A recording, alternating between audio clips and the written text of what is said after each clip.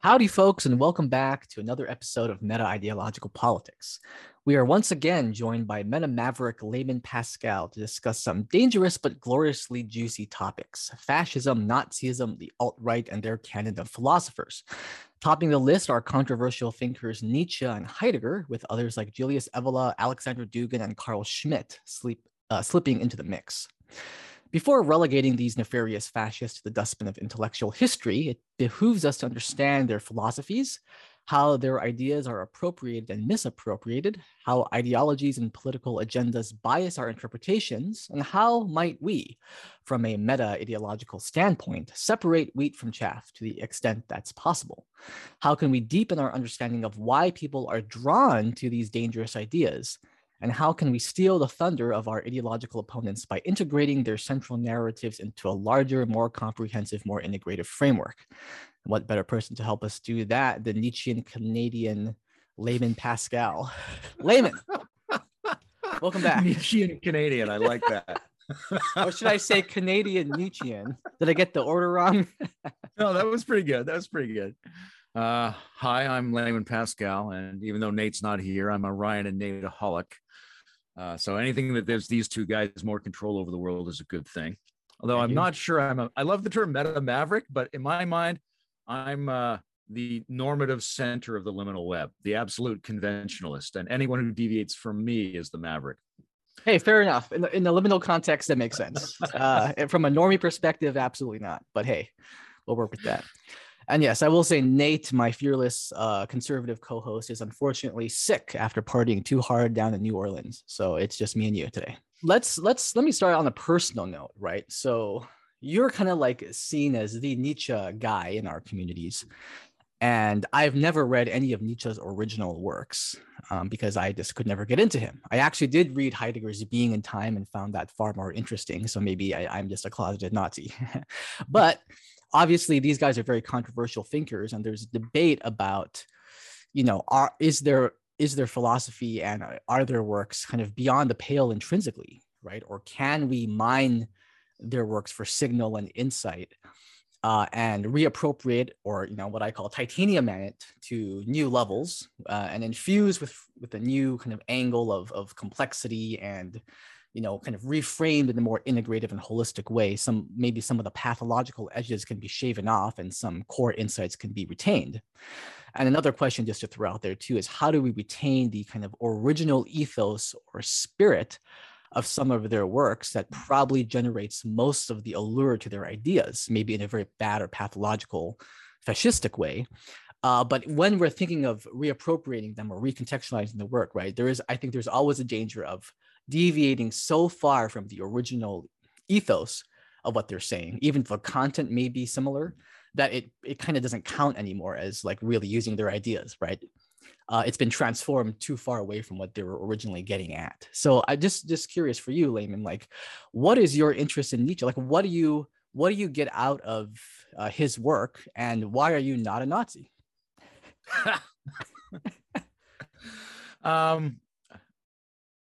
A lot of Nietzsche is about style, right? Nietzsche tried to bring aesthetics and cognition together very tightly. That's, in my view, of spirituality, where you're going to weave together different subjective subsystems.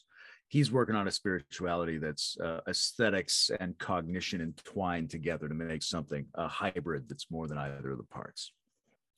So he's fun to read, especially the later stuff, right? Nietzsche is, I imagine him as, I always say this, like Groucho Marx having a sword fight.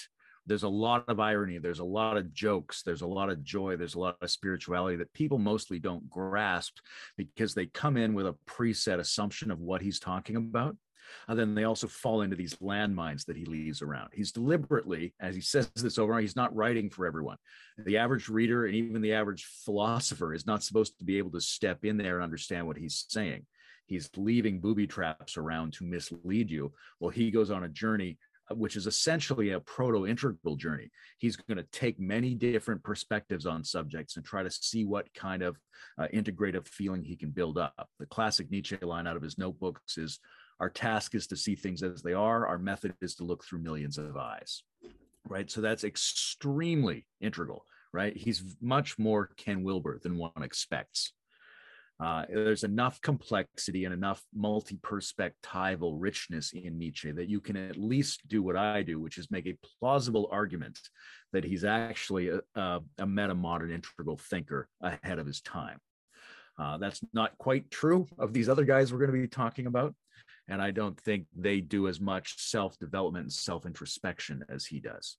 And a lot of people, their idea of Nietzsche is from sort of university generalizations and pop cultural appropriations of his early writings, and they don't follow his developmental journey through, and they don't privilege the right things in his writing. So that's one of the things I love, is it's extremely complex. If you want to get to the core of what I think Nietzsche is, which is obviously colored by my own interpretation and projections, right? But my Nietzsche, you got to dig in there. You got to listen to his instructions about how to read him. And you have to try to keep a background mental map of all the things he's trying to say, because he does these little like bursts. He goes down a tunnel, grabs a thing, gets an inside chunk that might be true, doesn't assert that it's true, phrases it in a way that's both poetic and off-putting, and then presents it to you and moves on to the next one. So right, he's doing tremendous work. We would be fools not to try to take advantage of the ore that this guy has been mining out of the ground. Right, he's just a crazy like mining badger, just like pulling stuff up, and a lot of that stuff is gold. The way he phrases it is very compact, very complex. He builds a lot into things, and he does it in this just beautiful, fun, aesthetic, dancing kind of way that I think a lot of non-Germans don't realize how fun, how dancey, how prancy the prose actually is. We come at it through a kind of Anglo lens, and we associate him with this brooding, retro-romantic, pluralistic, relativistic critic, which is only a tiny piece of what he's doing. So, what is your best steel man of people who say that his work, not only in Will to Power, right, but all of his work, there are seeds of really, really bad ideas. And it's almost inevitable that if one were to take those points seriously and study his work as objectively as possible, the end result is you would become some kind of fascist. Like, why do so many people believe that? And what is your best steel man of that argument? Sure. Now, I'm going to do that caveat I just mentioned before, which is he's specifically, and says this out loud, not writing for people to be able to understand what he's saying by glancing at it. He's not a Facebook author. You can't just grab the message. So here's what I would say if I was trying to make the argument that he is problematic, right? That he constantly, out of his own emotional difficulties and out of his own problems in relationship and his jaggedness, his armoring, his inability to express himself smoothly, he becomes explosive. And in the explosive presentation of themes around difference, themes around ethnic identity, themes around the potential harshness of the drives that move the world in a Darwinian sense, when people discuss that in a way that isn't careful, isn't smooth, isn't easy to accept, then the natural effect of that is a sense that these are the important themes and you have to go at it with some kind of explosive confrontational rigor. And that's what I see in a number of these other thinkers, right? That's what I see sort of in a Dugin or an Evola. These are people who love these themes and they want to leap at them with a kind of adolescent emotional angst and romanticism. And it's very easy to get that impression from Nietzsche. Now, I would argue that he's deliberately trying to give you the wrong impression.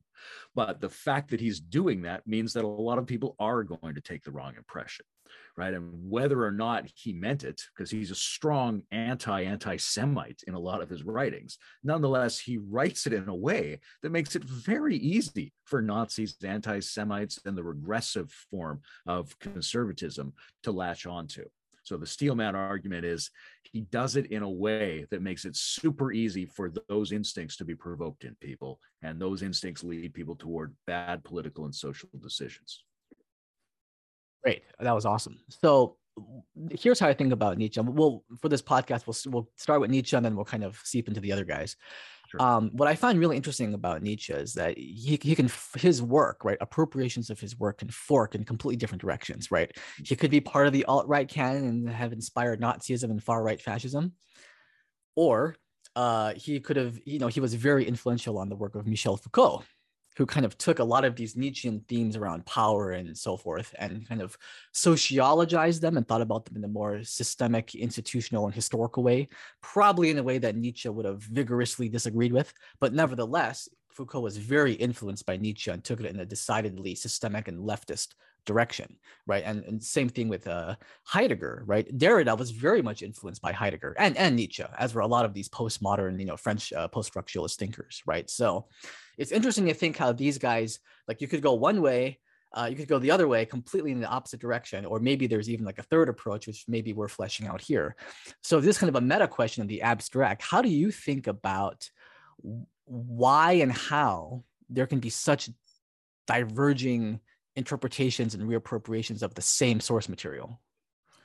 Yeah, and I think that comes down to two things. One is the complexity of the thinker. Anybody who's doing complex work can be misinterpreted in multiple directions because the misinterpreters are not going to fully understand the work, and the work is not going to fall into the categories understood by the interpreter.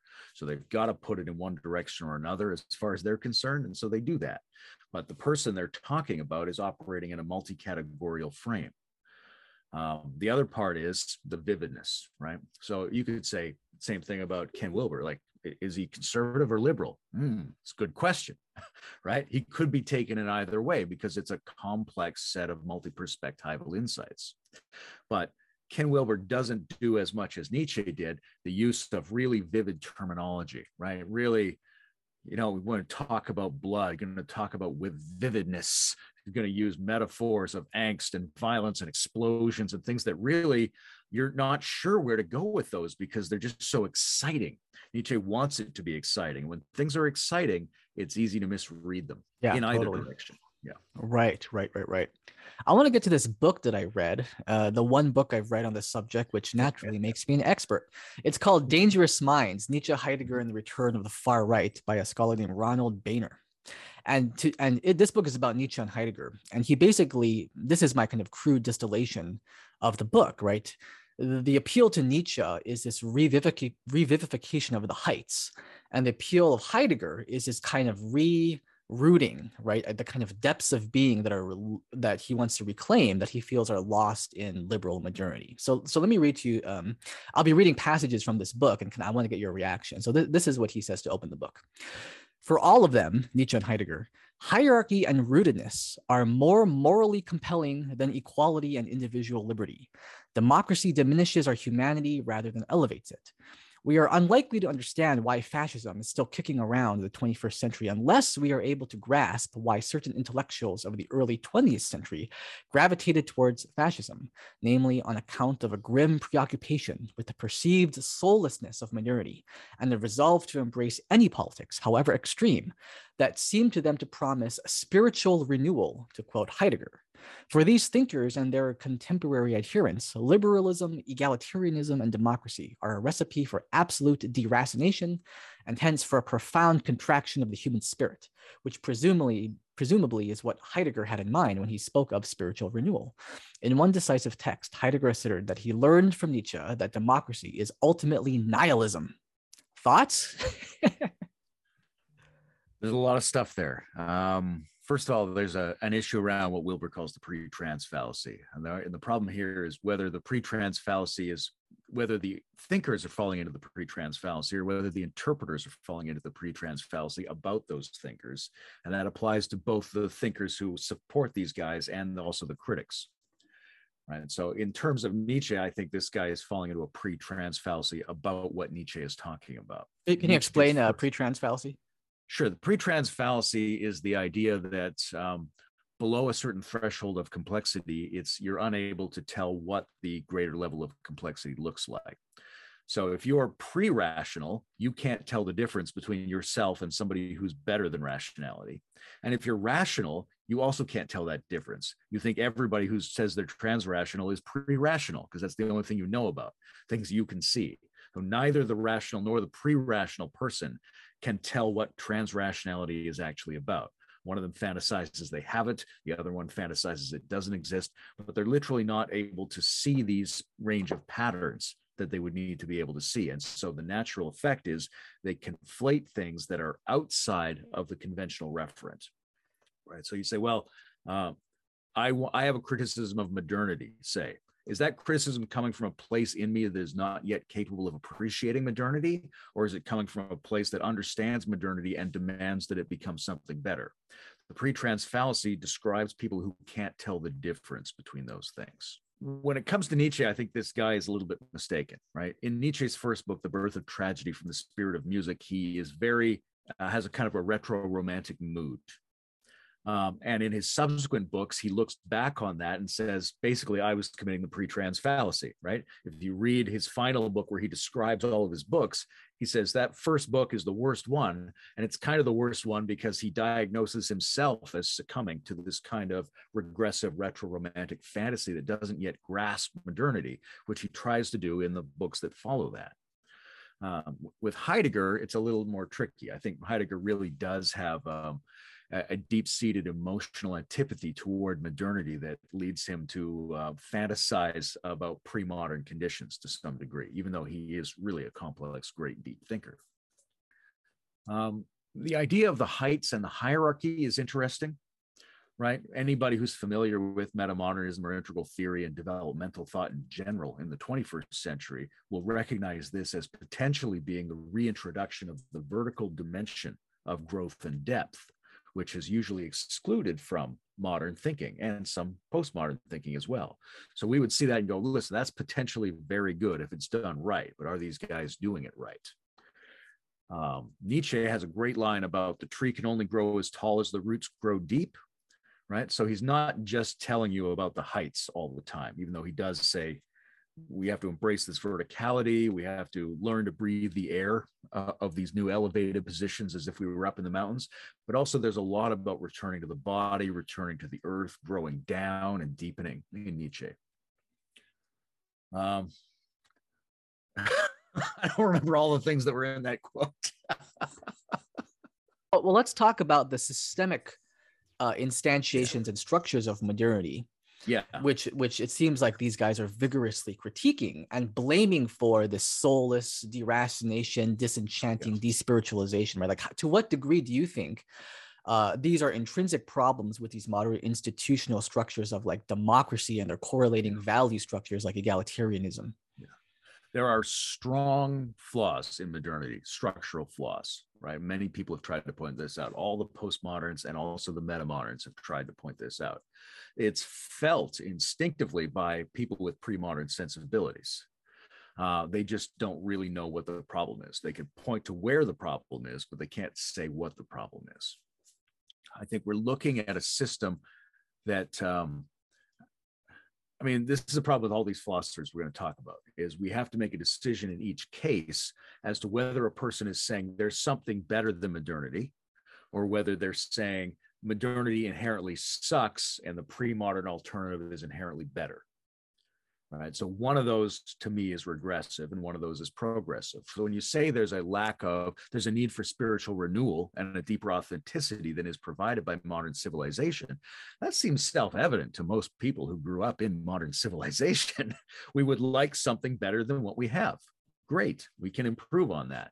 If we think the system itself is just evil and flawed and our ancestors magically always had something better than that what the renewal is doing is returning to the pre-modern condition. And then I think we end up with an error that leans itself toward fascism. Although I would probably dispute Beiner's understanding of what fascism is. When we look at modernity, it does a number of different things systemically. Modernity tends to, first of all, increase the mass of technology, of people, of systems, takes over the entire planet, generates polarization wherever it goes and uses polarization to feed itself. I think I said in my Stoa interview that the modern liberal centrist modern narrative is not a story that you can fight back against. It's a fight promoter who gets paid when the fight happens, right? The modernity takes advantage of polarities, structurally takes advantage of them, just like most modern political systems play themselves off between a so-called conservative and a so-called liberal half. Or modern technology uses the positive and negative polarity to set up electrical systems. So that's how modernity functions.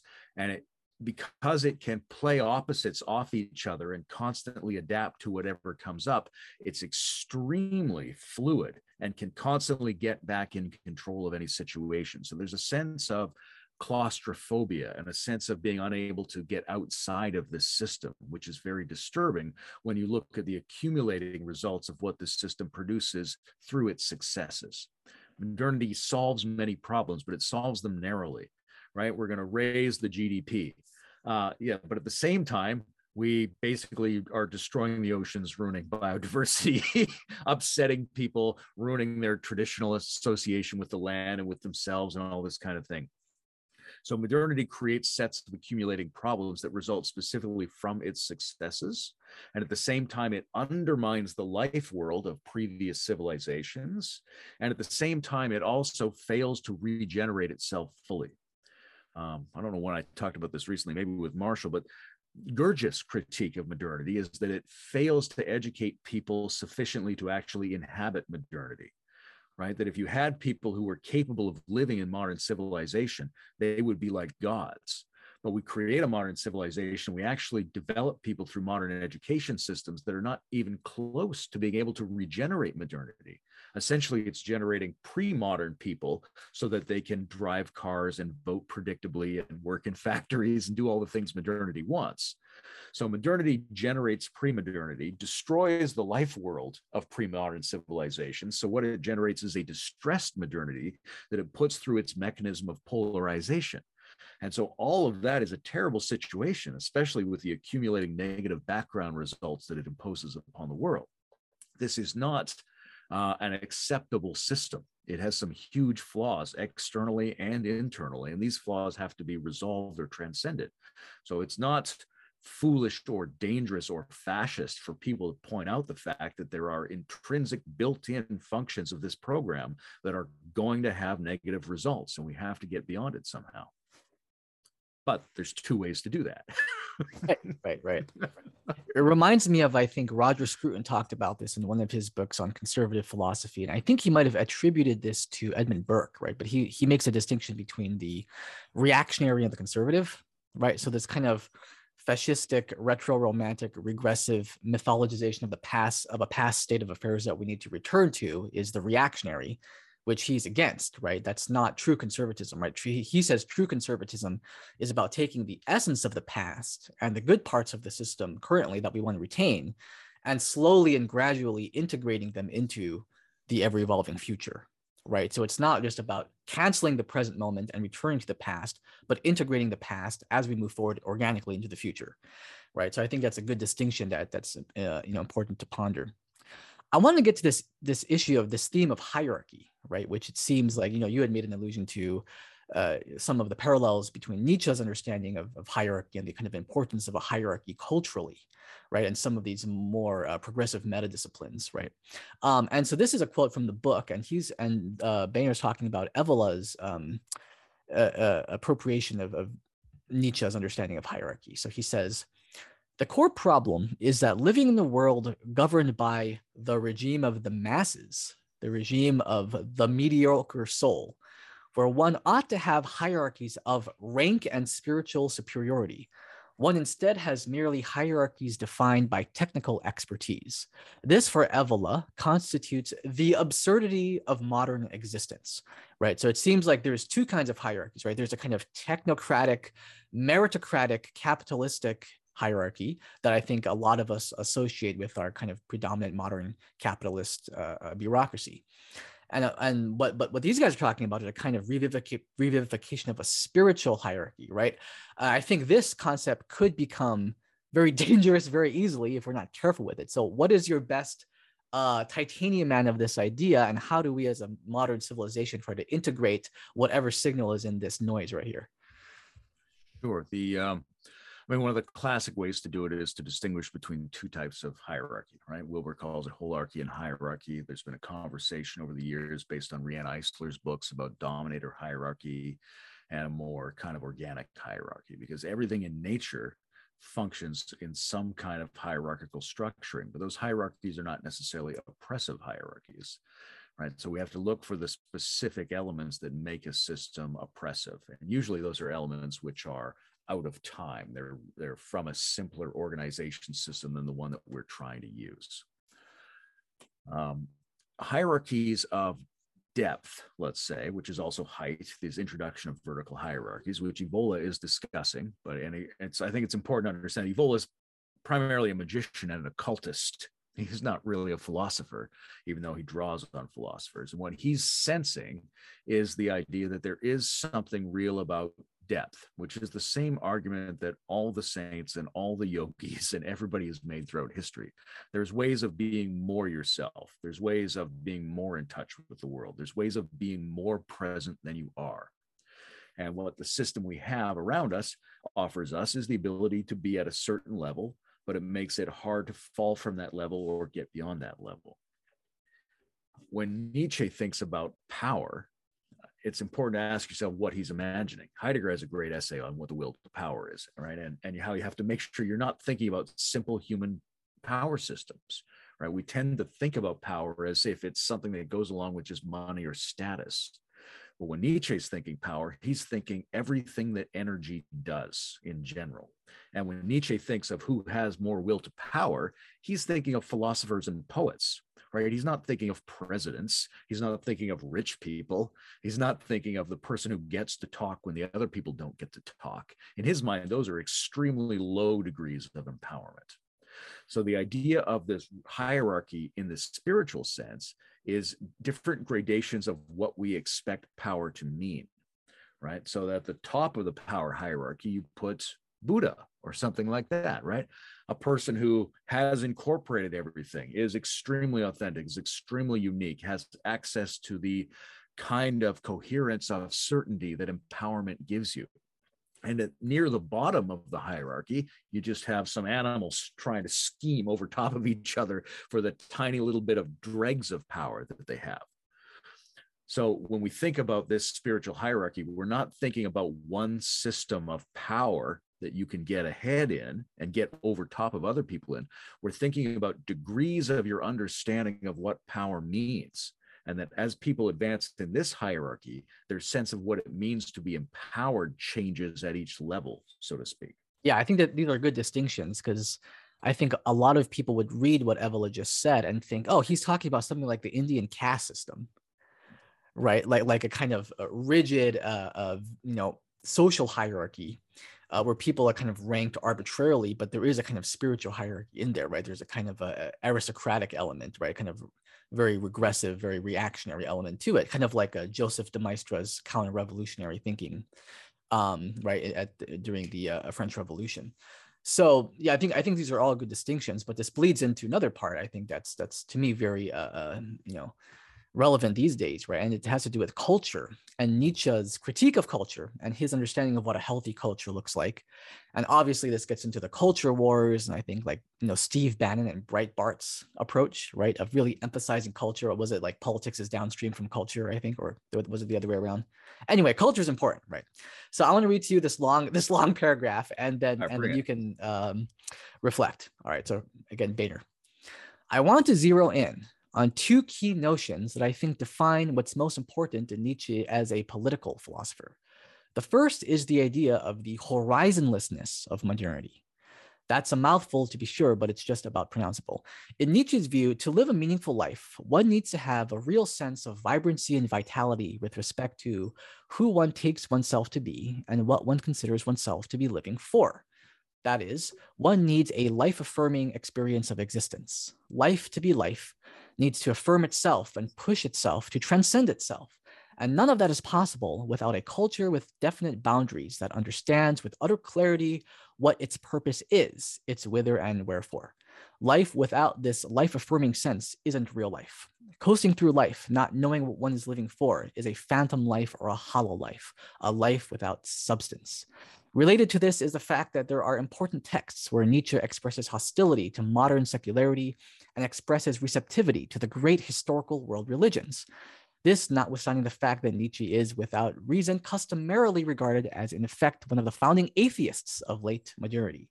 This seems paradoxical, and it is, but there's an intelligible logic here. Civilization-defining religions legislate robust cultural horizons. Modernity, including perhaps secular modernity, opens these horizons, which in Nietzsche's view defeats all possibility of a life-affirming existence. Yeah, I think that's a great critique of some of these other thinkers, but I don't think it is a fair critique of what Nietzsche is trying to say. But there's some validity to it, right? I think the invalid part is Nietzsche is not proposing the ancient religions over modernity. What he's doing is critiquing them all together. He has a critique of religion, science, and postmodernism all together. He thinks they're all making the same mistake, and then they can make it in healthier or less healthy ways. What he's looking toward is what he calls the good Europeans. He's we good Europeans. And what he means is a cosmopolitan internationalist attempt to orchestrate the whole planet into a peak experience and flow state maximizing civilization in which some people are taking a lot of internal risks, what he calls the attempter philosophers. This is who he's writing for, these special attempters. This is not for everyone. Not everyone is supposed to be doing what Nietzsche says. Most people are just participating in the system, and they have to have a system that allows them to maximize their flow states. And they may or may not be ready to go through the kind of perplexity that the atheist and the agnostic and the nihilist who realizes the condition of nihilism has to go through. This is a special journey for people that want to cross through that ambiguity to the other side. So Nietzsche is sort of recommending we set up good systems for most people, and the people who feel drawn to it cross through this turbulence toward the other side, where they can play a role in the establishment of a level of empowerment and flow that will go beyond the normal meaning of what it is to be human. But I think there's an element in there that we've touched on a number of times, which is he thinks that transition, which again is for a few people, not for everyone. It's for the people who understand what he's saying. He's not making general proclamations about human society. He's writing specifically for a certain kind of reader who he says in general at the time has not even been born yet. Right? So most people are not supposed to be able to receive the message, but the people who receive the message, pick up the signal, part of what they need to do is internalize the kernel of difference. And I think that's one of the scary things that people associate with prior societies. Because if we look at a prior society, we look at, say, the Vedic caste system, one of the things that scares us is this sense of this absolute difference between the layers in society, right? That the Brahmins could do whatever they want to the Chandalas, right? That's creepy and scary. Now, what Nietzsche is saying is, that's how human beings evolved. There's primitivism, there's cruelty, there's war, there's all this awful stuff. And what we need to do is spiritualize that. Right? He talks about the degree of spiritualization from reproductive mechanics to what we call love. And why can you not do a similar spiritualization of cruelty or of any other primitive and barbaric thing can be transformed in the degree to which we've transformed reproduction into love? How do you refine these things to a higher level of power? And so one of the things he's trying to do is talk about how you take the pathos of difference, which is this gap between we don't have to care about you, or we're better than you, or we have horses and metal and you don't, so we can conquer you. There's a painful gap there. And he says you have to take that painful gap on board. When we're moving forward, if you're going to take the risk of becoming one of these new philosophers or these participants in the creation of the new spiritual post-metaphysical civilization, you have to make a place in yourself for the absolute difficulty of that sensation, of the real pathos of difference. You have to challenge your own tendency to want everything to be homogenous, right? Let's say you're literate. This is good, but you therefore automatically assume that everyone else should be made literate, so there's no difference between you and everyone else. Now, that's a different question than saying, should we make people literate, right? You go, yes, we should set up school systems and make that available, but it's not the case that just because you find something valuable, everyone else should also have the same value as you. You have to be able to live through the idea that people are different, that there's a real gap, and that gap stings when you investigate it. And the stingingness of that gap has to be enfolded in order to generate these postmodern realities. I think that's his argument. Very interesting. Yeah, I want to tease out a distinction here with different types of difference or different notions of difference, right? Because I think one of the things you can see in as you just mentioned from Nietzsche's, right, where there's an emphasis on difference and how that might connect to power and hierarchy and a revitalized culture. But at the same time, I think the postmodern emphasis on difference is very different, right? In that we don't necessarily want to emphasize differences, and we definitely don't want to pretend like there are intrinsic ontological or value differences between people or groups. But differences are created by an oppressive system that treats people and groups differently. So we have to acknowledge difference in order to acknowledge the larger systemic inequalities and injustices that should not be producing difference, but they do, right? That's kind of the left, right? The critical race theory, critical left, right? It's focusing on difference, not to fixate or reify difference, even though that might be an unintended externality or unintended negative effect of focusing on difference. But it's really to get to the larger systemic structures that produce difference unjustly. But this is different though, right? I don't think necessarily that's what Nietzsche was getting at. Like, how would you make that distinction? Like for example, some people say, do you focus on difference with the value of equality, or do you focus on difference to try to reify something like hierarchy? Exactly. So I think what Nietzsche is saying is one of those two forms of difference is integral to the movement of the individual along a vertical hierarchy of spiritual depth. Right. So you need to be able to challenge unproductive hierarchies in the world. Right? And he's very critical of a lot of normal systems of what he thinks of as low-level power. But in order to move up what he thinks of as the real hierarchy, the hierarchy that the saints and philosophers and poets are trying to move along, you have to be able to integrate into yourself the sensation of difference. And that's a challenge to modern notions of homogeneity, right? That when we get mass culture, we have to be careful that we don't get lost in the assumptions of mass culture and take those on board as the de facto value systems that we're operating from, right? So is it, like I might look at someone and go, hey, this person is suffering. I want to help them. Or I actually think we should change the way we've set out the regulatory system in order to produce less suffering so that more people have more chances to have peak experiences and flow states.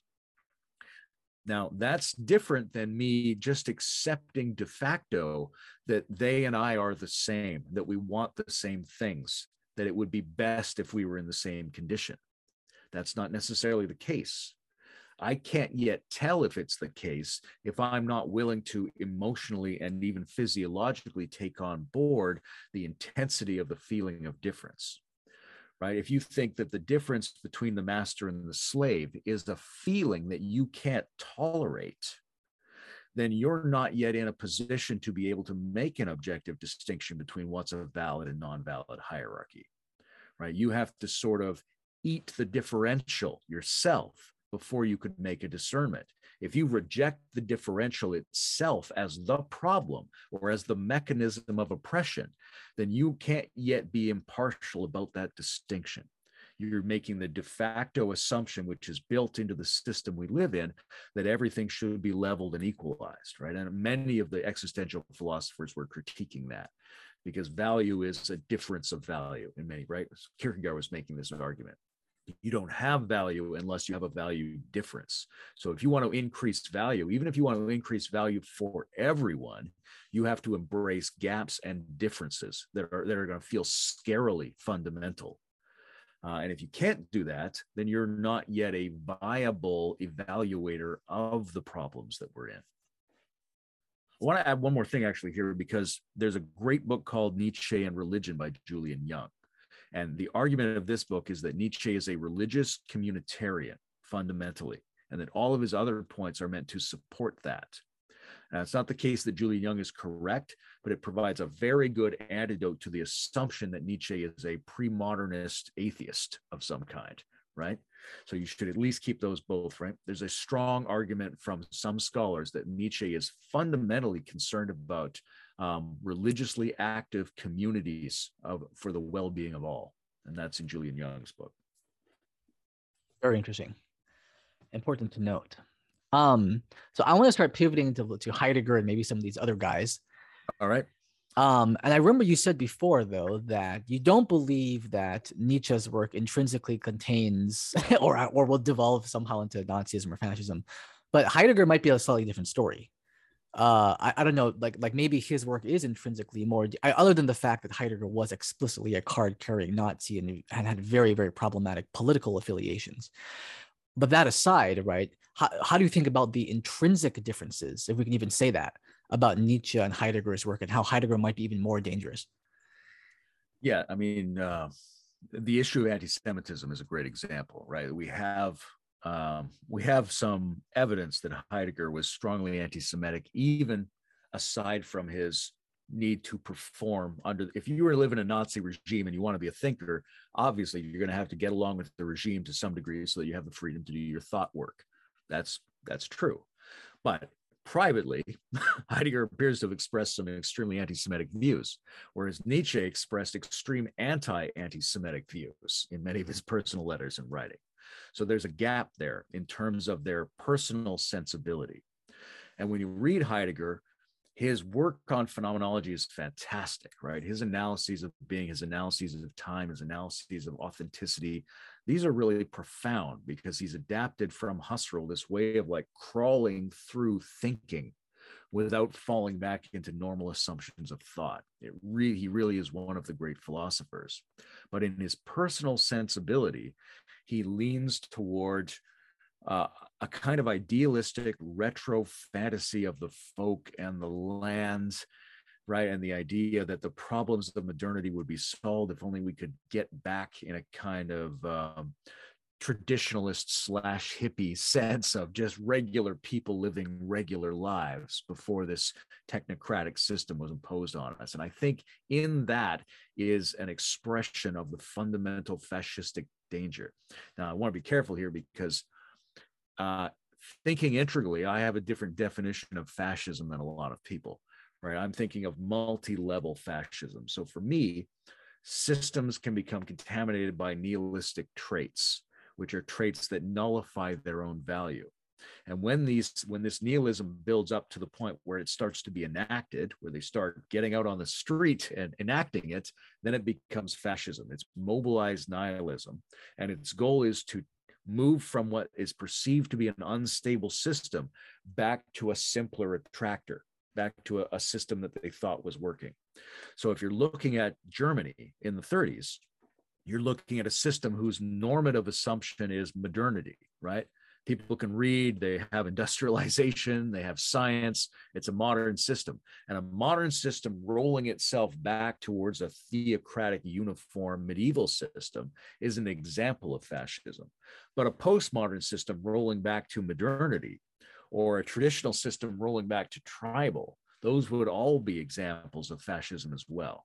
So I'm trying to do a multi-level or a stratified notion of fascism. It's the active attempt to take a system from the level that's considered to be normative for that system to a social attractor state that's more simple than that, right? And the reason they're doing that is because the current system is failing. And this is where the critique of modernity comes in, right? It's not just that people were randomly sympathizing with earlier social systems.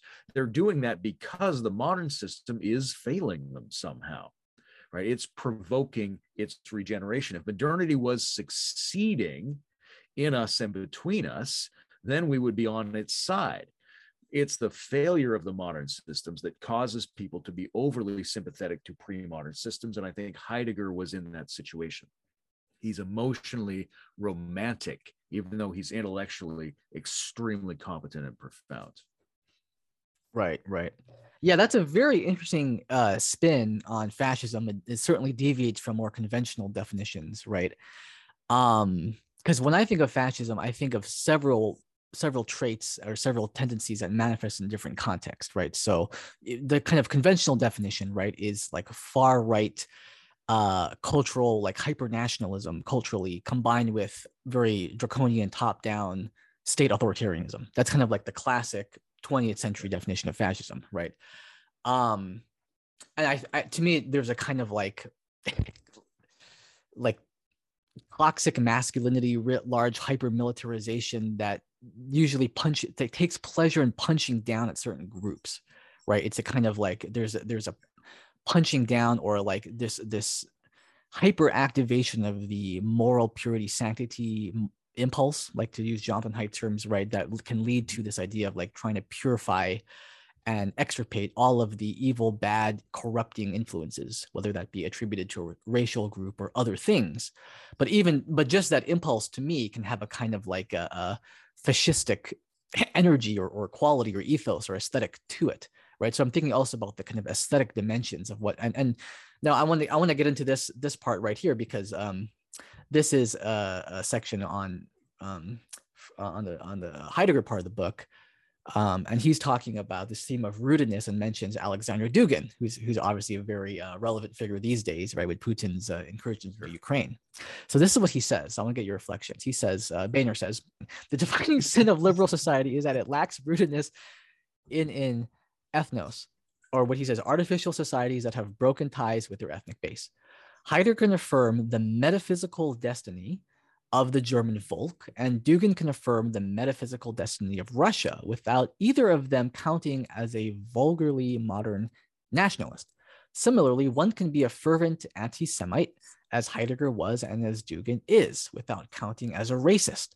The liberal West is approaching its final eschaton, and the Greek logos will be reborn in Russia after Dugin's conservative revolution definitively overthrows liberal barbarism. Heidegger as a Volkish fascist can only be understood by fellow Volkish fascists. Well, that's reductive. I think there's a lot of, right. If what you're interested in is the relationship between being and time, you can get a lot out of Heidegger without ever going anywhere near his, I think, legitimately Volkish fascist tendencies. It's not the case that these people are only one thing. He's working in different areas along different lines.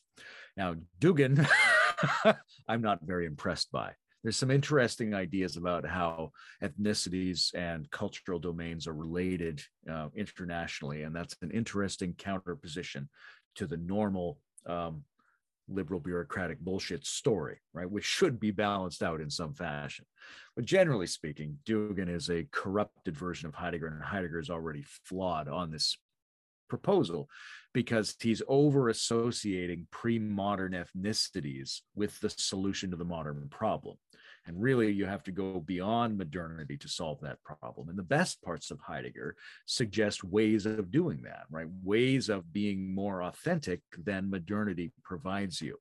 If we can take advantage of those tools the way we would take advantage of spiritual practices, then you have the opportunity to be postmodern, metamodern, to do something better than modernity is doing. But I think it's rather naive to think that there are these naturalistic rooted ethnicities and this modernity that is unrooted.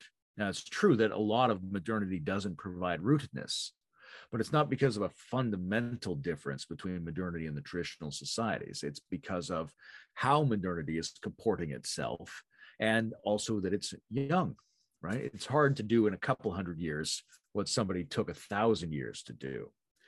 But the important part of thinking about a people is that it has to be understood that a people is created. This is the argument of Ortega y Gasset, right? In The Revolt of the Masses, which is a beautiful collection of essays.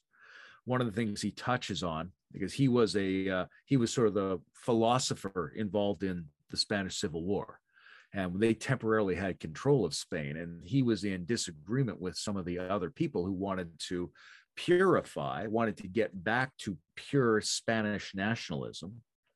And his argument was Spanish nationality is something that's created over time by the integration of many features. It's not that pure Spaniards just occupied Spain. It's that people who were occupying this area over time, through many productive incidents of integration, became what we now call the Spanish.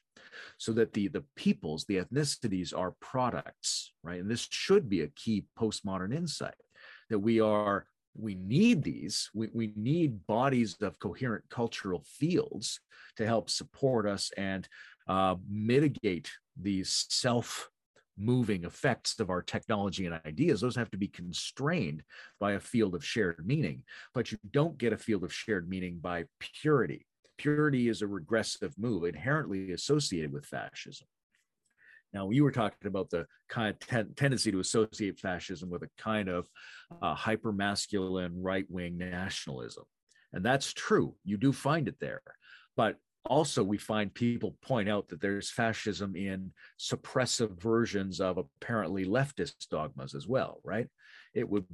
It's not out of the question to think that Stalin was a fascist. It's not out of the question to think that certain versions of the woke phenomenon have strong fascist tendencies. So there's a right and a left version of the fascist phenomenon. And it's exhibited in the fact that while proposing that they are supporting modern or postmodern values, their enactment procedures are returning to a pre-modern form. They're starting to do something that is normal for medieval society, but abnormal for contemporary society. So it's a way of saying it's an instance of a rollback from a modern to a pre-modern, which is one example of how fascism works as a general pattern of rollback. There's an interesting argument that you can make that people who want ethnic distinction are not necessarily problematic. And that's a very slippery distinction. Right? It's like saying the baseball stadium has a special bathroom for whites and a special bathroom for blacks. Now, is that a problem? Well, not necessarily, right? To be distinguished is not necessarily problematic. The emperor carried in his cart is distinguished from the people, but it's not a negative distinguishing. He's being valued by being given something of his own. We still have male and female bathrooms. I still get to have my family in my house and not some other family. So there's no inherent problem in making these distinctions. The problem comes from the fact that most of the people who most strongly want to make these distinctions are actually implying some other negative evaluation program that rolls them back toward a more primitive version of society. Did that answer any of your questions? Well, it brought up a few more. One thought I had about the kind of left-right fascism. I don't know how much you know about the Nation of Islam. Like what Malcolm X, the religion that he basically converted to, and I was reading the doctrine of it. It's basically like Black nationalist Scientology, right? It certainly has a lot of fascistic elements to it. Obviously, there is some cross-pollination with the Black Panthers, but the Black Panthers are a very interesting collection of different memes, right? They were totally pro-gun, Second Amendment rights, armed defense was a huge part of their thing to patrol the police, to prevent police brutality. But the way that they marched and the way that they dressed has a very kind of militaristic, hypermasculine, fascistic quality. Like within the Black Panthers, there were a lot of debates about should they embrace LGBTQ and also women's liberation movements in the 60s and early 70s, because that was kind of at odds with their culture of masculinism, right? Their official doctrine was basically Marxist-Leninism, though, right? Like they all had a copy of Mao's, the book, I forgot what it's called. The little red book. Yeah, the little red book. Right. So it's like, okay, well, that's explicitly, kind of like a communist ideology that is historically diametrically opposed to fascism. Yet a lot of their behaviors and aesthetics were very fascistic, right? So it's interesting to think about these things from different perspectives. I want to talk about read to you another passage from the book, and then kind of get into non-regressive, reactionary ways of addressing these same problems, right? So Boehner here is talking about Heidegger. He says, we live wholly, or at least mainly, in the present, doing our mundane tasks and fulfilling what our mediocre society expects of us in the way of habitual routines. This is what Heidegger calls the tranquilized everydayness of inauthentic Dasein. No mystery, no awe. Our social existence is prosaic and banal. And for most of us, our own experience of life is prosaic and banal. In his book on shelling, Heider calls this self-stupefying, self-anesthetizing, I can never say that, routine. He clearly regards it as the norm in democratic culture, right? So he's talking about this deep existential alienation from their own depths and mysteries of beingness, and this kind of deracination of that. My question, of course, right, and this gets back to what we were just talking about foregrounding ethnicity as the dominant holon that people should be rooting into. There's obviously a problem in modern society that's perpetuated by all of these modern developments of deracination, alienation, disconnection, disenchantment. But the question to me really comes down to, so what is the ontological entity that we should be re-rooting into, right? It can't be an individual self, because that kind of perpetuates modern forms of atomization. Group identity can obviously become very problematic for very obvious reasons. Ethnic identity, national identity, like it seems like what all of the options, all of the categories that we're given for what we should reground ourselves in can lead to a problematic outcome. So how do you think about, specifically through the lens of addressing deracination, what should we root into? How do we think about these entities? Yeah. Who should we identify with depends a lot on who we are, like who we means. And when you look at it in a developmental context, you would assume that there are different types of being a we. Right? So you might be focused on your relationship, or focused on your extended community, or focused on your city, or focused on your people. And I think it's useful to have those. Obviously, at this point in world history, we have to be generating some kind of planetary we. And we have to be thinking about that in a way that absorbs and works with other we's. But all of these we's at all these different scales can be critiqued as being more or less healthy, right? Because as soon as we've assumed a scale or some strata of we's, then we have a problem where we say, well, this kind of we works well with the other layers, and this kind of we does not, right? There's a kind of tribalism that works well with nationalism, that works well with planets, and works well with individuals. There's a kind of tribalism that doesn't. There's a kind of globalism that works well with nationalities, works well with tribes, works well with individuals, and there's a kind that does not, right? So we need to be looking at an additional dimension, right? What's healthier and what's less healthy in terms of being a we identity at multiple scales, because we're all going to be nested in a set of we's of different scales that are more or less productive and more or less natural. And so we also have to be able to think that there's playful we's. There's some we's are very basic, right? Your genetic we seems very rooted in naturalism. Now, if you decide you're also a Star Trek fan and you're going to belong to the subculture of Star Trek fans, then you're building up a we. Now, you have some free choice. It's more arbitrary than your genetic we.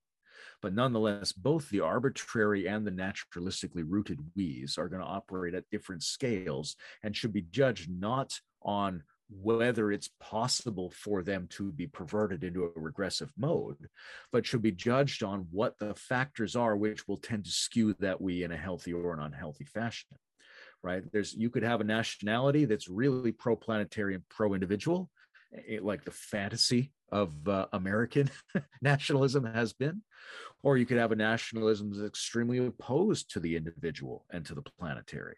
So the question is, which versions of these we's can we embrace as being collaboratively operative with the other we's? So it's very specific.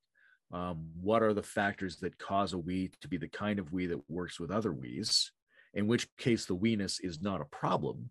Or what are the factors that cause the we to break away from the other we's, in which case the we-ness is a problem? And this could be your individual plural self, could be your small group, it could be your city, could be your nation, could be your planet. I think we're not quite sure what the role of the nation state is. The nation state dominates modernity, right? And it's a little bit of an open question whether nation states are something like peoples that can help modulate between individuals and the planetary, or whether nation states are an arbitrary and false layer that's inhibiting the relationship between peoples and planet. That's one of the questions that I think is objectively at stake in a lot of these discussions. I just need to say that we-ness is kind of a funny word.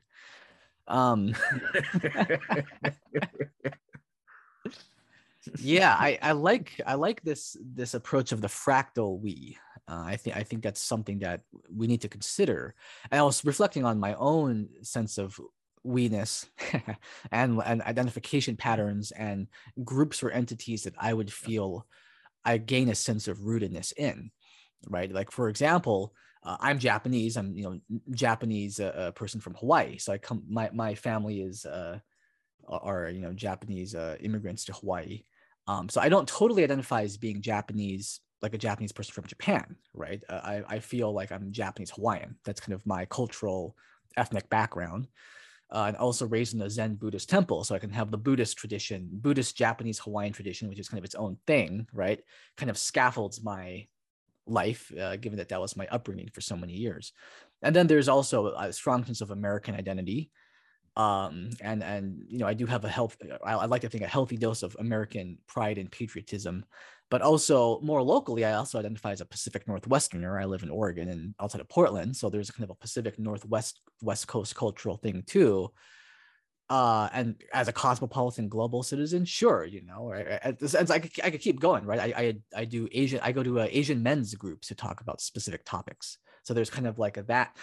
And so I'm wondering too, I think there's a kind of a non-exclusive mode of identification with many we's. I think that's kind of how I derive my sense of identity, right? You can think of it ideologically, right? Who are my meta-ideological allies and tribe members that I find a sense of solidarity with and can kind of ground into that entity I'm creating, right?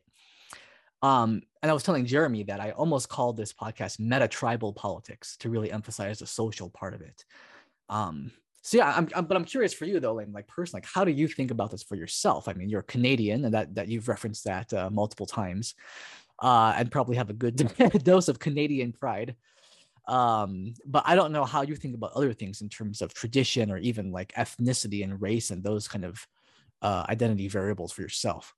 I think about it like doing quantum physics. Where's the electron right now, right? And when you do the math, you're like, well, it's a little bit over here, and it's a little bit over here. It's a lot over here. It's a lot more over here, right? To do quantum mechanics, you have to do it statistically, right? And that's one of the reasons some people go to a multiverse scenario where you go, well, they're all happening. Some of them are happening more than others relative to this particular context. So when I think about identification, my underlying assumption is I'm in every possible group, but in different degrees, right? So I identify fairly strongly with being a male. I identify less with being a woman, but not zero, right? None of the possible identities are at zero, and none of the possible identities are at 100%. This is metaphysics. Can we hear how Laban Pascal partly identified as a woman? Like, I'm curious, like if you have an example of that, what do you mean by that? Well, one way of thinking about it is, look, all fetuses start out female until the mother's body exposes them to androgenizing chemicals, right? So my penis was originally a clitoris. That's how it started. Right? I have a modified clitoris.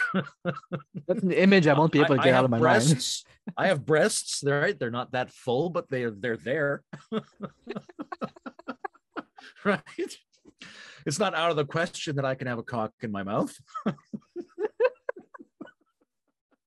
Right? There are quite a number of things that I could have in common with some stereotype notion of what a female is. I just have more in common with a notion of what male is, right? Same with Canadian. I'm fairly Canadian. I'm somewhat American. I'm a little bit Mozambican, not very much, but I think of it as a scatter plot, right? A set of things that build up statistically in different areas. So I think that's from an integrative or a meta level perspective, you assume all of these things are in play as your possible identities. What you're in practical terms, you're most interested in the intersections between the ones where you have a lot of identification. even though what you want from a spiritual point of view is also an ability to be able to widen the lens out to your full set of identifications, right?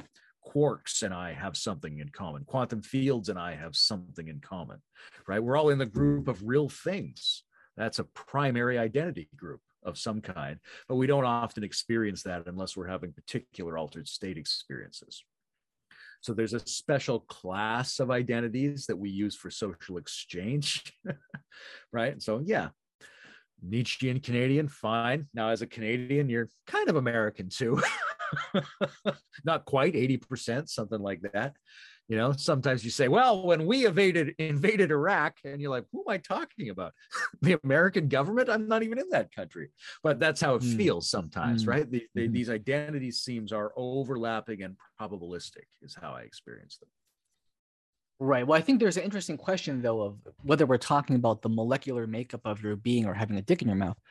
There's still a question of to what degree do you subjectively identify with those identity signifiers? Like to what degree does that comprise your personal identity? To what degree?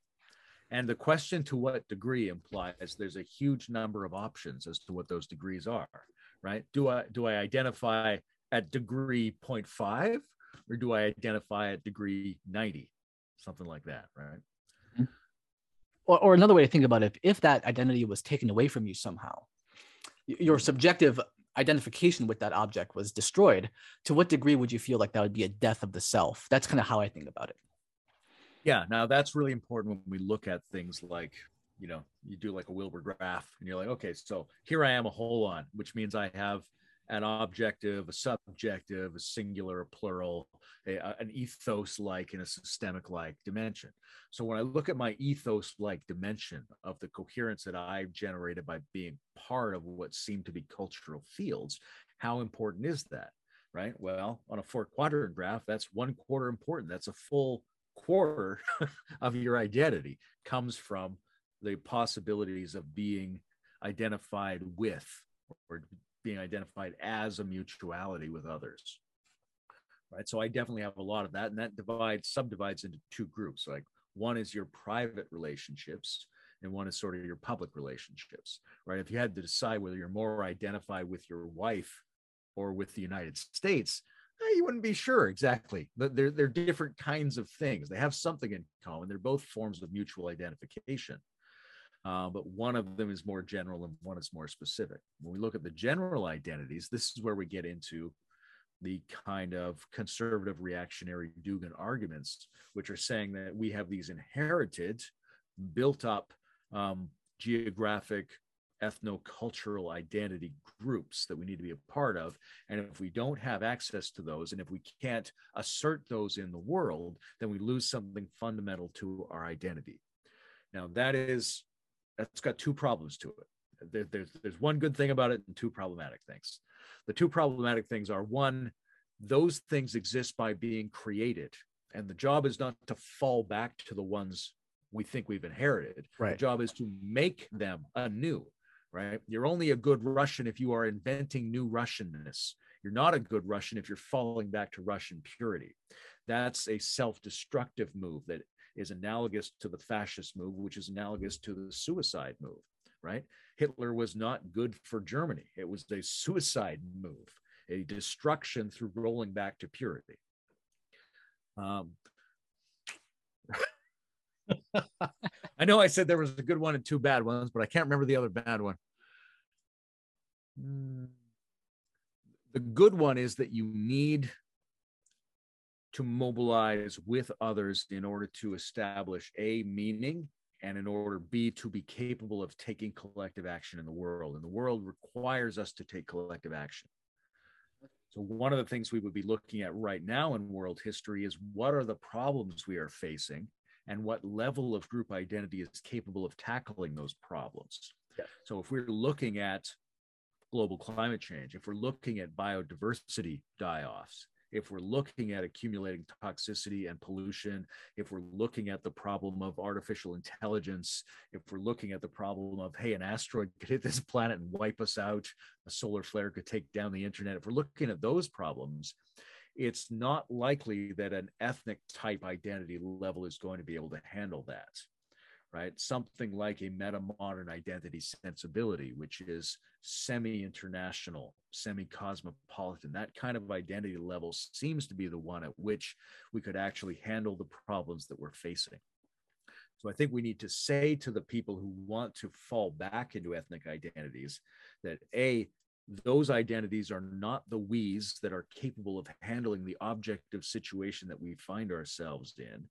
And B, falling back in purity is not how these identities are produced in the first place. They are produced by integrating what appears to be different from those identities. Right, right. In terms of the benefit that you mentioned, it reminded me of a concept called strategic essentialism. And that was developed by an Indian post-colonial feminist theorist named Gayatri Spivak. And strategic essentialism is, I think, is actually a really interesting and kind of cool concept. Although I think she later disavowed the term because it was being co-opted and misappropriated by far-right nationalists. But it basically means exactly what you said, right? That sometimes groups need to mobilize and cohere around arbitrary categories in order to solve collective action problems, right? So the essentialization of that group category is done consciously and deliberately for some kind of pragmatic end. And I think a lot about this in terms of also ideological reification and how the maps become the territories because we act as if they are, right? So through action and behavior, we tend to reify things. That's how I think about ritual, right? We're reifying the sacred, we're reifying the symbolic through taking action. That's just my own lens on it. So I think it would be cool to live in a world where we're not just in a postmodern deconstructive style, right? Just completely deconstructing any notion of anything substantial into nothing or into just an endless sea of cultural signifiers with no cohesion, right? But that we can consciously engage in identifications and rootedness and be fluid with them. And then when we want to essentialize them or congeal them, we do them consciously, right? This avoids the trap of unconscious reification and essentialization. And then I'm envisioning my kind of fantasy, right, is we can deliberately engage in this exercise of reification and essentialization, and then de-reifying and deconstructing it, and then re-essentializing and recreating something, and being very fluid and playing with those reifications, right? Yeah, I would say there are two ways, and they're complementary, to go about combating the problem of degenerative reification of group identities, right? One of them is to approach it from the meta-modern attitude of sincere play, right? That we're doing an as-if essentialism, that we're tactically deploying it. Or, Vervaeke talks about languages of explaining, languages of training, right? When you're training someone to do something, then it may be important for them to pretend they absolutely are something. Now, when you're actually explaining the situation, then it's equally important to say, well, you're not exactly absolutely that thing. But nonetheless, it may be productive. Right. So we can go at that from a point of view, a multi-perspectival point of view, where there's an element of constructive, productive play, where we're doing this on purpose, we're doing it voluntarily, we understand it's in a metacognitive framework that doesn't absolutely apply, but we're going to take on the absolutism in a performative way in order to cause positive results for ourselves and our loved ones and our society and our world. So that's one of the ways that you decompress that essentialism.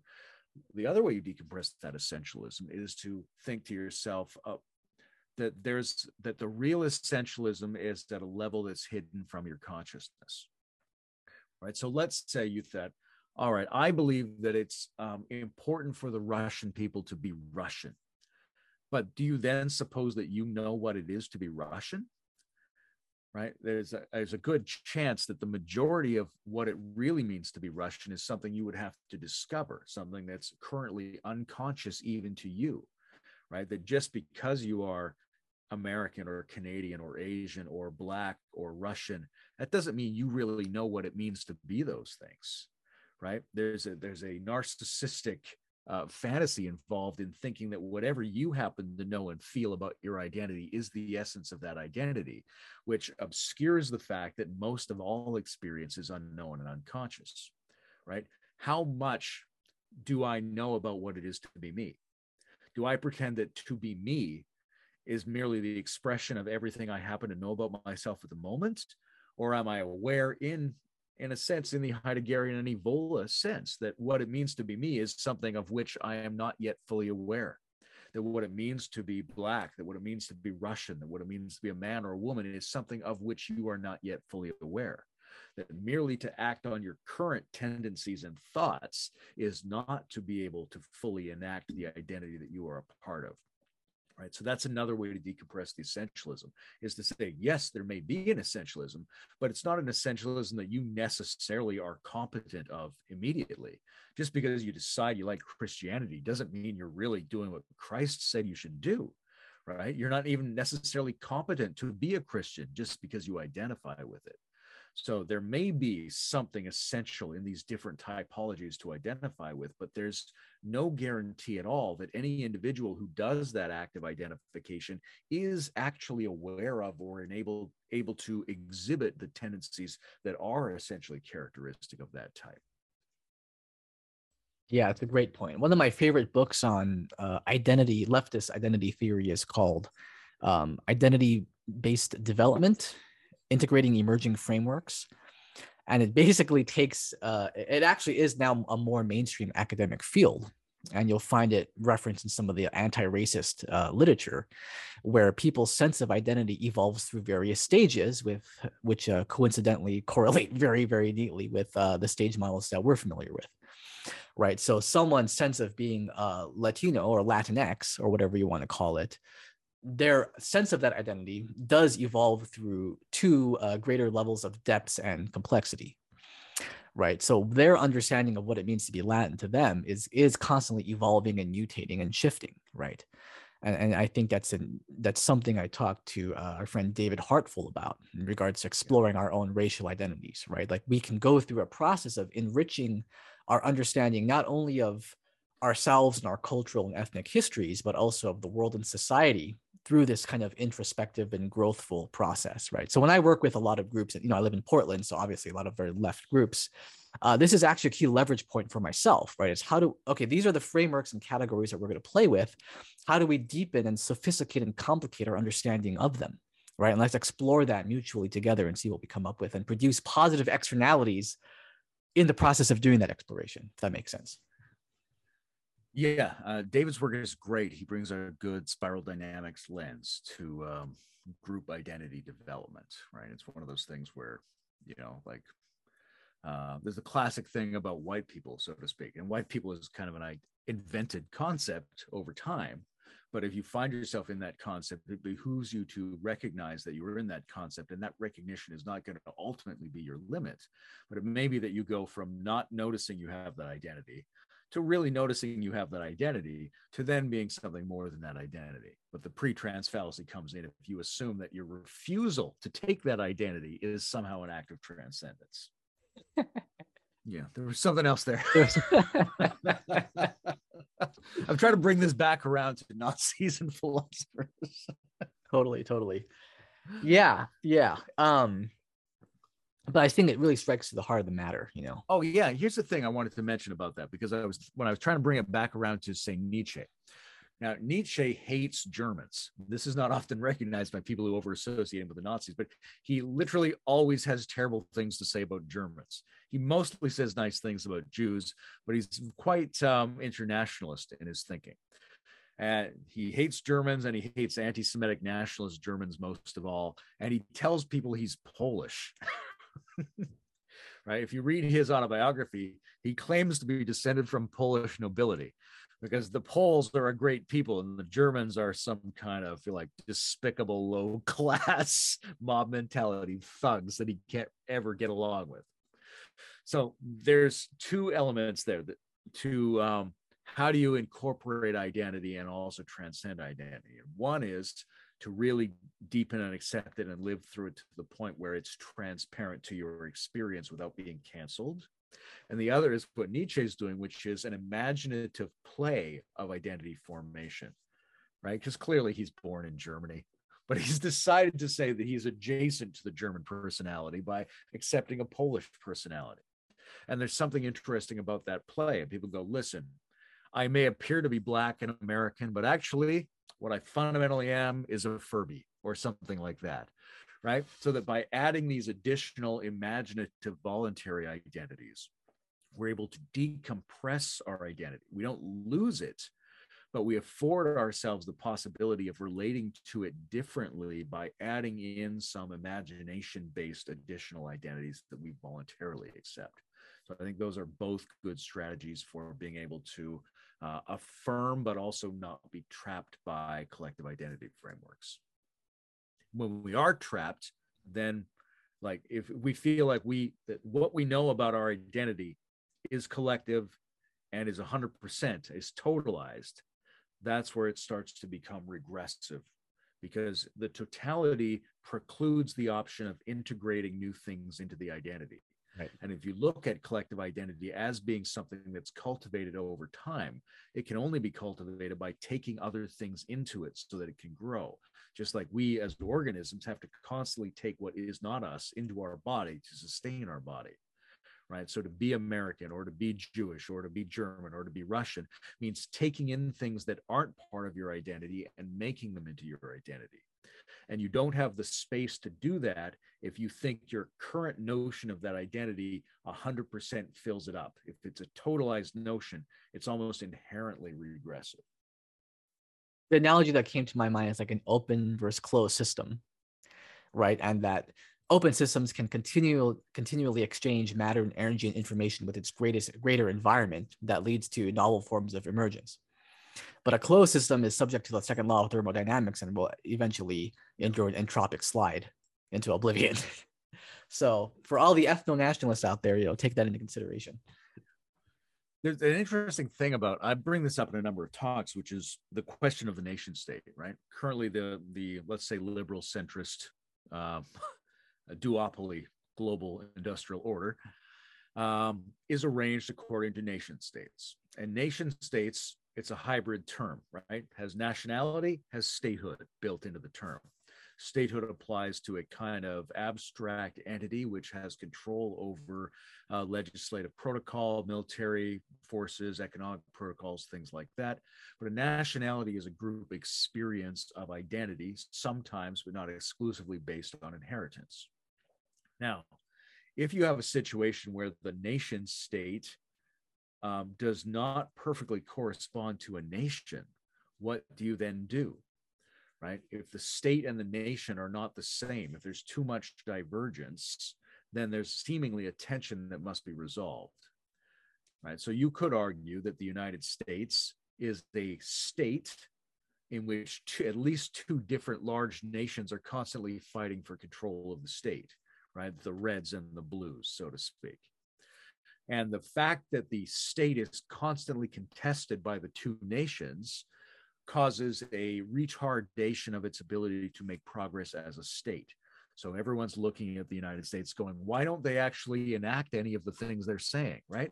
I love that Joe Biden speech. I just don't think he's going to do any of those things. Why not, right? Because they're caught up in this differential between statehood and nationhood. And the reciprocal of that is something like nations who wish to have their own states and currently do not, right? In Canada, should Quebec be its own country? Should Scotland be its own country? Should the Kurds have a homeland, right? So your two options here in terms of getting parity between statehood and nationhood is, one, you break up the states to fit the nations that already exist, or you try to cultivate a nationhood that fits the current existing states. These are both difficult, but in different ways, right? If you were to say, try to breed a real American race, it's going to take time. It's probably going to take some violence. All of the existing ethnicities took a long time and a lot of violence to achieve. There's going to be a lot of top-down intervention to cause people to grow in a way that is framed by their statehood. You could do that. The other thing is, well, you could break up the states to fit the nations, right? And in a way, the Dugin-Putin argument is like this. If you say that anybody who is of Russian descent physically or culturally and who speaks Russian is actually part of the Russian identity, and therefore we can go into states and partition those states according to Russian national identity, Well, you're in a rough position because states don't want to give up any of their power, right? Spain does not want to secede or cede the Basques region, right?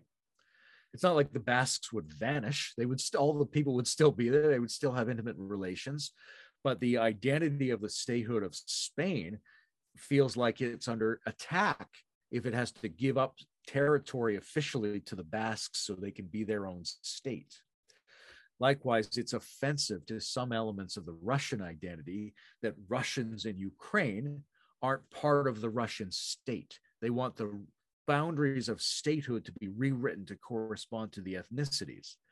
But that's going to involve violence, war, and overcoming the egotism of states that don't want to cede any ground. So if you're going to build a nationality that fits a state, it's a long time when it's violent. If you're going to revise states to fit nationalities, you're going to have to overcome all the existing nationalities, which is going to involve war and strife. So it's a really thorny problem. So if we were to assume that the correct organs in the body of the planetary social organization are something like nation states, we face a very difficult choice as to whether we should build nationalities to fit states or revise states to fit nationalities. Yeah, and one of the the textbook definitions of nationalism, right, is simply having coherence between the nation and the state. Yeah. And as you alluded to, right, you need a certain level of coherence between nation and state in order to have a functional state. With all of the gridlock and polarization that exists in Washington and in the body politic writ large, it's impossible to get anything done. So I think what I've kind of titanium manned and fantasized about is a kind of fractal nationalist system, right, where you can have autonomous zones of identity and break them up in very granular and very distinct ways, right? So we can think about it in terms of ideology. We can think about it in terms of ethnic and racial groups. We can think about it in terms of cultures, like multiculturalism. We can think about it in terms of regions, right? Like the Midwest and the South, like Southern culture, right? The Bible Belt, that's a thing, right? West Coast liberal culture, that's its own thing. So there are different ways we can categorize what the competing holonic factions are. Now, the question is, to me, how do we create coherence when there are so many diverse identities and groups that can lead to a kind of emergent coherence that doesn't retard the collective intelligence of the nation state? So how do we account for all of that diversity, right? And my disagreement with a lot of right-wing nationalists is kind of the arch enemy of conservative nationalism is multiculturalism, because multiculturalism creates incoherence on the part of the nation culturally. I am much more concerned with ideological and political polarization. I actually think that's a bigger problem, and we should be trying to address that if the United States, for example, is going to stay at the size that it is and have any kind of functional democratic system. I think polarization ideologically and partisan tribalism and factionalism is actually a bigger problem. So that's kind of what I'm focused on addressing, right? But the question is still, there is still a tremendous amount of cultural diversity. And so how to create coherence and how to think about the pressures of integration and disintegration and coherence between autonomous bodies is, to me, what I'm most interested in. Yeah, I hear three things in that. Like, first of all, in terms of what I was just discussing, right? If you were going to say, like, how do we make states accommodate nationalities? Well, you would have to have constitutions that are written in a way that they're flexible, right? And they would have to have some criteria. You have to say, well, for example, here in Canada, should Quebec be its own nation, or should it continue to be a province of Canada?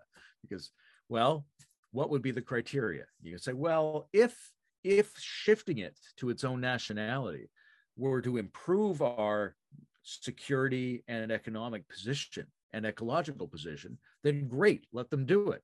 If it were to diminish those factors, then don't let them do it. So you would have to have a constitution that was set up to have some parameter and some procedure for adding or releasing nations. All of the nation states would have to become flexible in their programming. They would have to have a code that says how to own new land or how to release land and under what conditions and how would you do that. The other side of that is, well, how would you build a nation that fits a state? You would need to understand some basic principles about how you establish collective identity, and you would need to aggressively implement that. Right? We've talked about this in some other spaces, right? Because the problem of education, the problem of prisons, the problem of immigration, they're all in many ways the same problem, which is how do you take a person and cause them to become a reliable citizen? Right? You need a whole bunch of institutions breeding something in common between the people, which historically we've gotten because the people all received the same top-down oppression, or because they all had the same enemy, or because they all spoke the same language, right? There's a number of things we can do. And going forward, there's probably a lot more things we could do if we actually set ourselves the task of figuring out what does breed collective identity between people. So those are those answers to those two parts I was talking about before. We can go into either of them. But this additional question you were saying you're concerned about, which is polarization, I think it needs to be looked at not just in the, say, Steve McIntosh post-progressive way, which is to say these are different mimetic tribes that have to get along together, but that one of these tribes, the modern system, which is being critiqued by all of these philosophers we introduced at the beginning, does, like I said earlier on, it creates and feeds upon polarization. It's not merely that there's a modern, postmodern, and pre-modern group struggling with each other culturally in the United States. It's that modernism operates by splitting into two halves and taking advantage of the rebalancing flow between those two halves. Right? If there's a debt to be paid, if there's a disaster, if there's a resource over there and it needs to be over here, if there's electrons at this end of the battery and they need to be at this end of the battery, if there's a prosecutor and a defender in a legal case, all of the operating systems of modernity tend to generate a polarization and then skim the results of the repolarizing.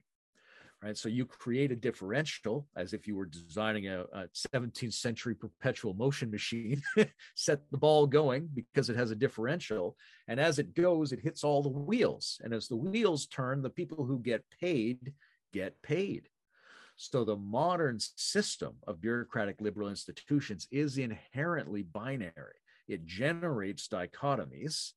And then in the struggle between those dichotomies, they institutionally get paid. That's how it's set up to run. So increasing polarization is the result of modernity holding sway over the condition. And I think it's part of modernity's self-protection reflex to say that the polarization is primarily a result of pre-modern thinkers. And they're even looking at transmodern thinkers and saying, you guys are basically pre-modern thinkers. How dare you challenge the modern system? Your challenge to the modern system is creating fascism and polarization. But I would say, even though many of their solutions are incorrect, they are correct in saying, no, that problem, the fascism and the polarization, that is the natural output of the modern code. That's what it does. Very, very interesting way of framing it, right? Because there's an almost Marxist element in there of this, the extractive nature of the modern system that feeds off of polarization dynamics that it creates structurally and institutionally and skims off the top to benefit a few at the expense of the people, right? So it's a kind of an extractive polarization mechanism that's inbuilt in modernity. Which I think is a great place to end, folks. So thank you. No, I'm kidding. Have fun, everyone. In conclusion, Marx. that was my agenda this whole conversation, right? I set it up in a certain way. We're supposed to talk about titanium anti-fascism and it ends with Marx, right? There we go. Thank God Nate's not here and we get to be crypto communists. Exactly, right. I actually poisoned him down in the bayou.